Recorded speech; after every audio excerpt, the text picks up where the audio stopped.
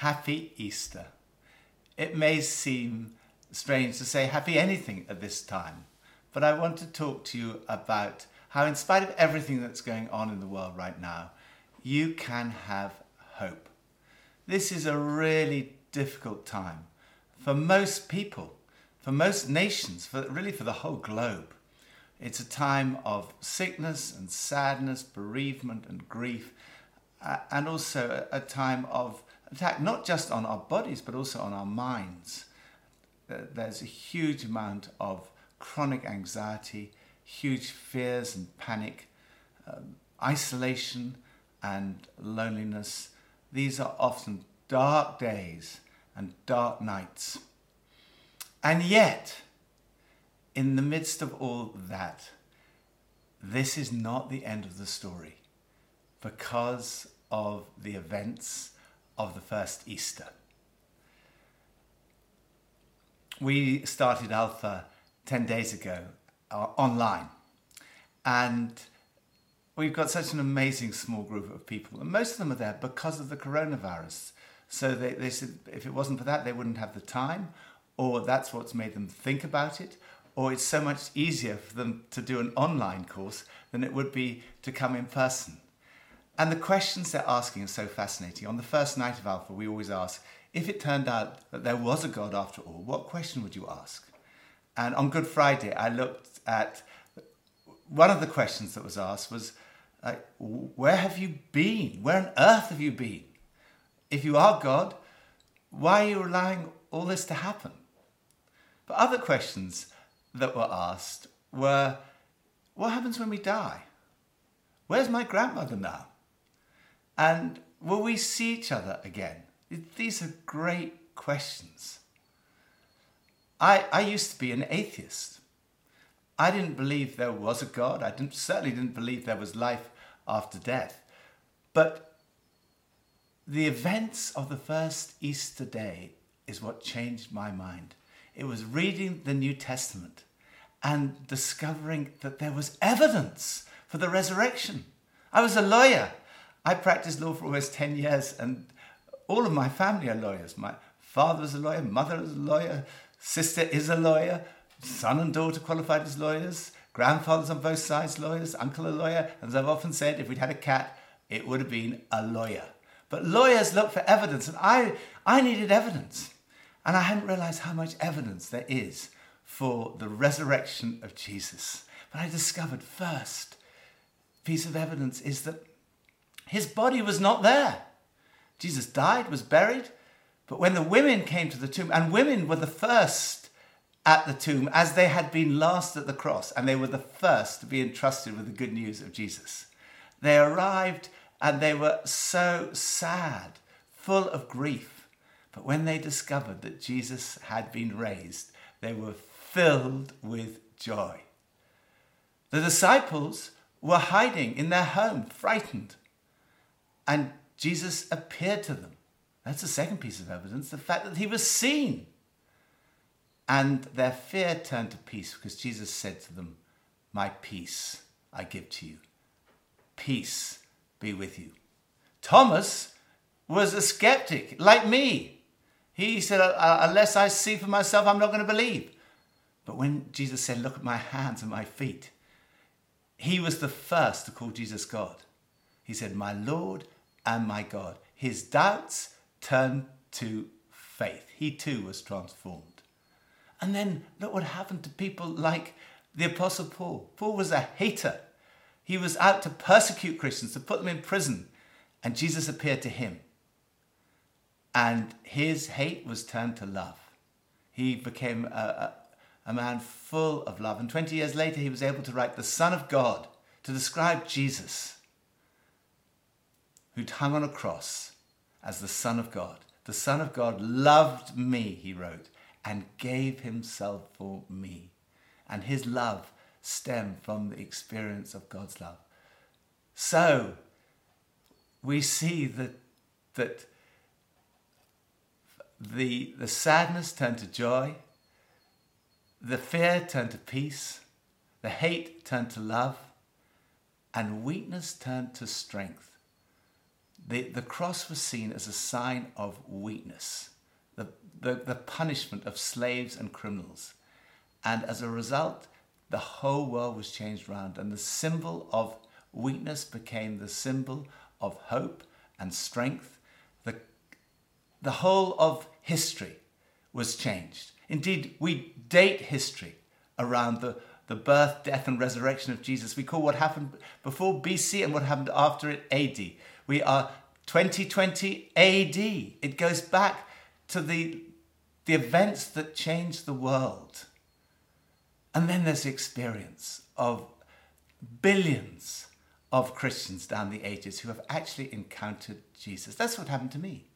It was as I read the New Testament, as an atheist, as a skeptic, that it was as if the person of Jesus emerged from the pages of the New Testament and I encountered him.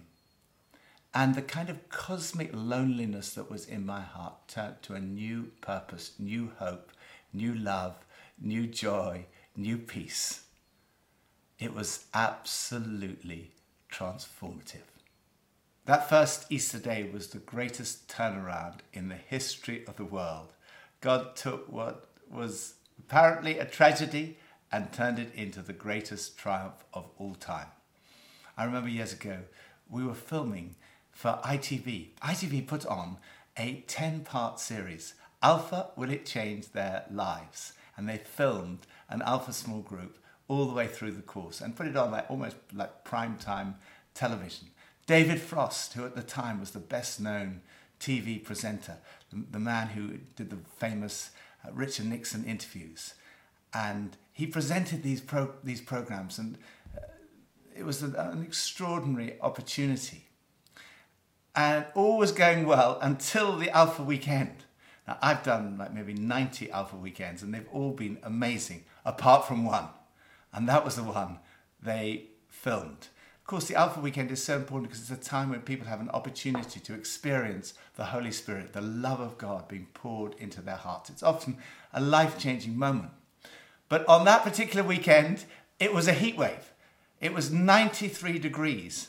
And we went to a place called Kidderminster, which turned out to be the epicenter of the heat wave. And we were in this wooden hut that was just attracted the heat. And we were all like pouring with sweat. And on top of that, it was the semi-finals of the World Cup and everyone was really distracted.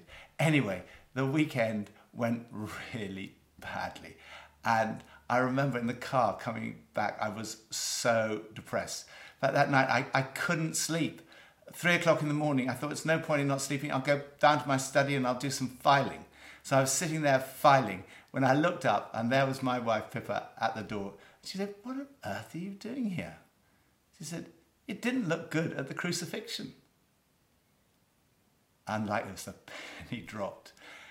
And actually 3 days later, it all turned round because they started to talk about what they'd actually experienced on the weekend. And it was amazing. And whenever things are going wrong in our family, we often say, it didn't look good at the crucifixion. It didn't look good at the crucifixion, and it doesn't look good right now. Our world is in huge pain. People are suffering terribly. And we're not at the end of this. And we look at what potentially that the tragedy that could happen around the world as we see what's happening in other parts of the world where they don't have the luxury of the NHS, what's happening in the Syrian refugee camps, what could happen in India where people are so close to one another, often without doctors and nurses in these refugee camps and tents 3 centimeters away from each other. This is a humanitarian crisis. What's happening with the poor who don't have the luxury of self-isolation. This is absolutely a tragedy on a global scale. And yet, there is hope because God can turn things around. What the cross and resurrection shows is God can turn a tragedy and use it in a powerful way. So God is able to take the greatest tragedy and turn it into the greatest triumph. So where is our hope through the resurrection? First, the past has been dealt with. As Bishop Leslie Newbigin pointed out, the resurrection is not the reversal of a defeat that took place on the cross. Rather, it is the manifestation of a victory that took place on the cross. The resurrection shows that what happened on the cross really worked for you and for me. That Jesus, when he died on the cross, really did take all the bad stuff we've ever done. He took all of my guilt and your guilt, all of my shame and all of your shame, and he took it on himself instead of us. The Son of God loved you and gave himself for you.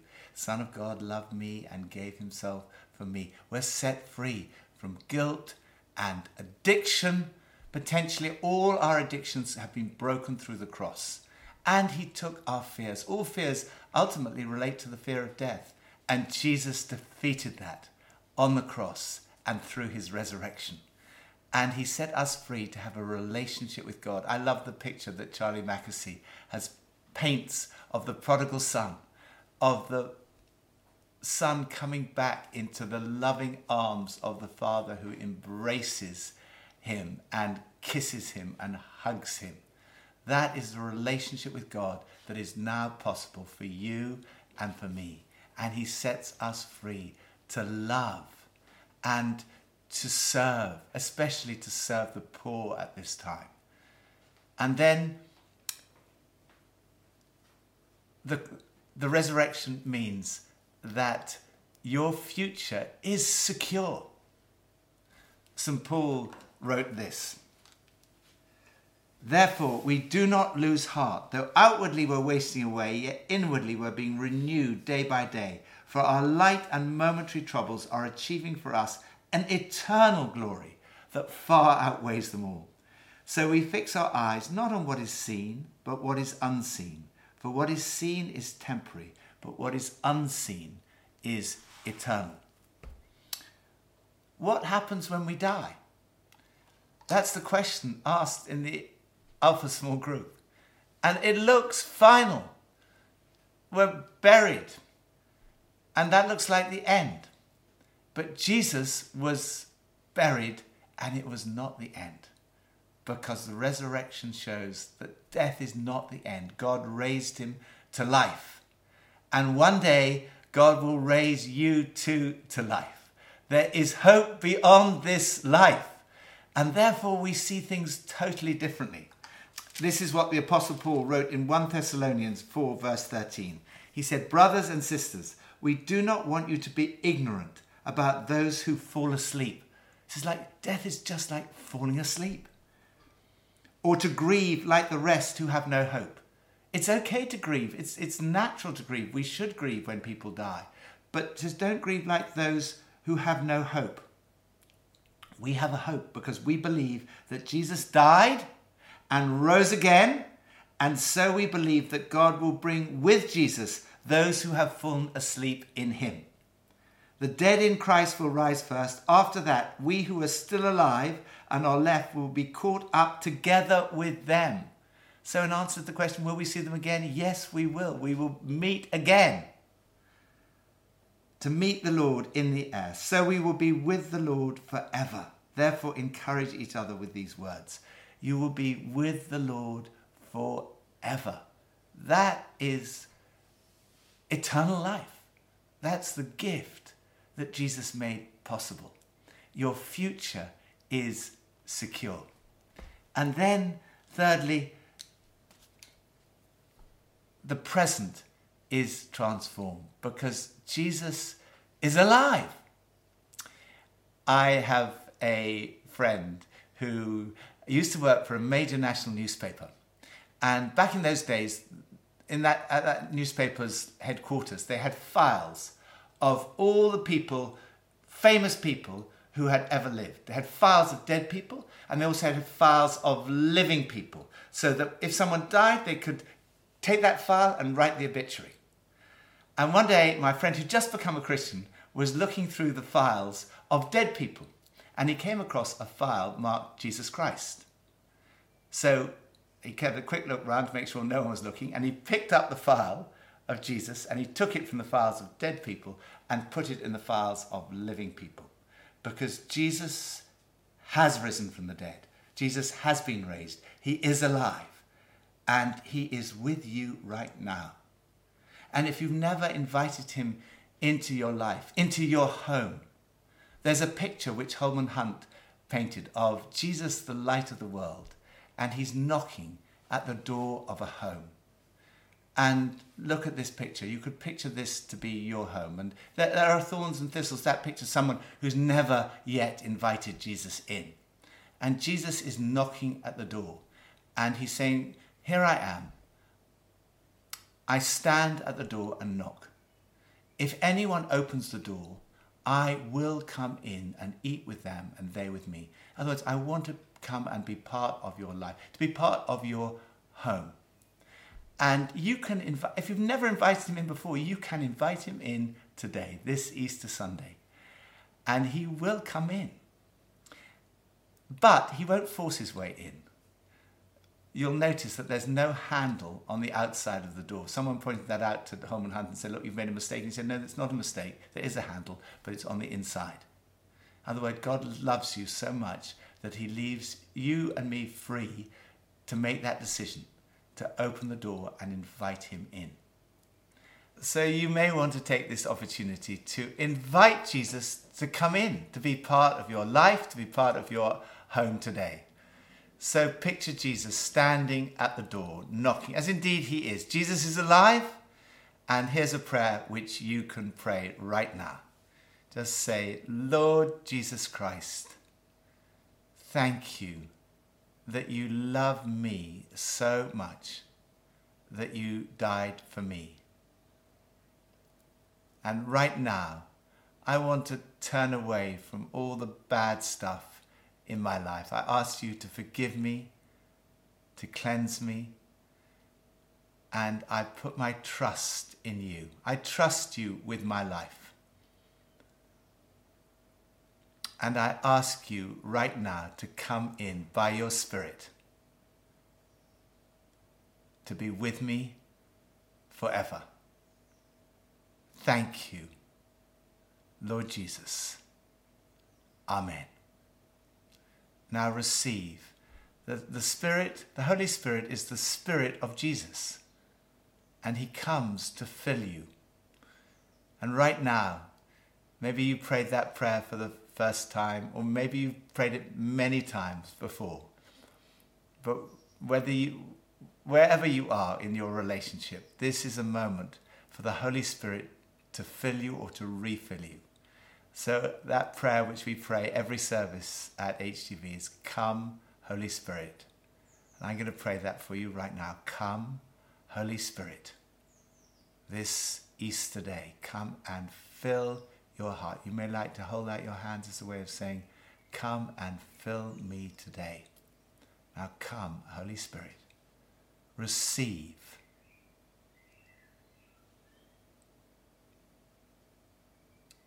His love. The Son of God loved you and gave himself for you. Know deep down in your heart right now that you are loved. That's what the Holy Spirit does. He gives us an experience of God's love for us. Some of you right now are experiencing God's overwhelming love for you, like the Father in the picture of the prodigal son embracing you. Receive his peace. Leave your anxieties and fears, hand them over to him and receive his peace. And even in the midst of all this pain and suffering, his joy fill your heart. The supernatural joy of the Holy Spirit fill you right now.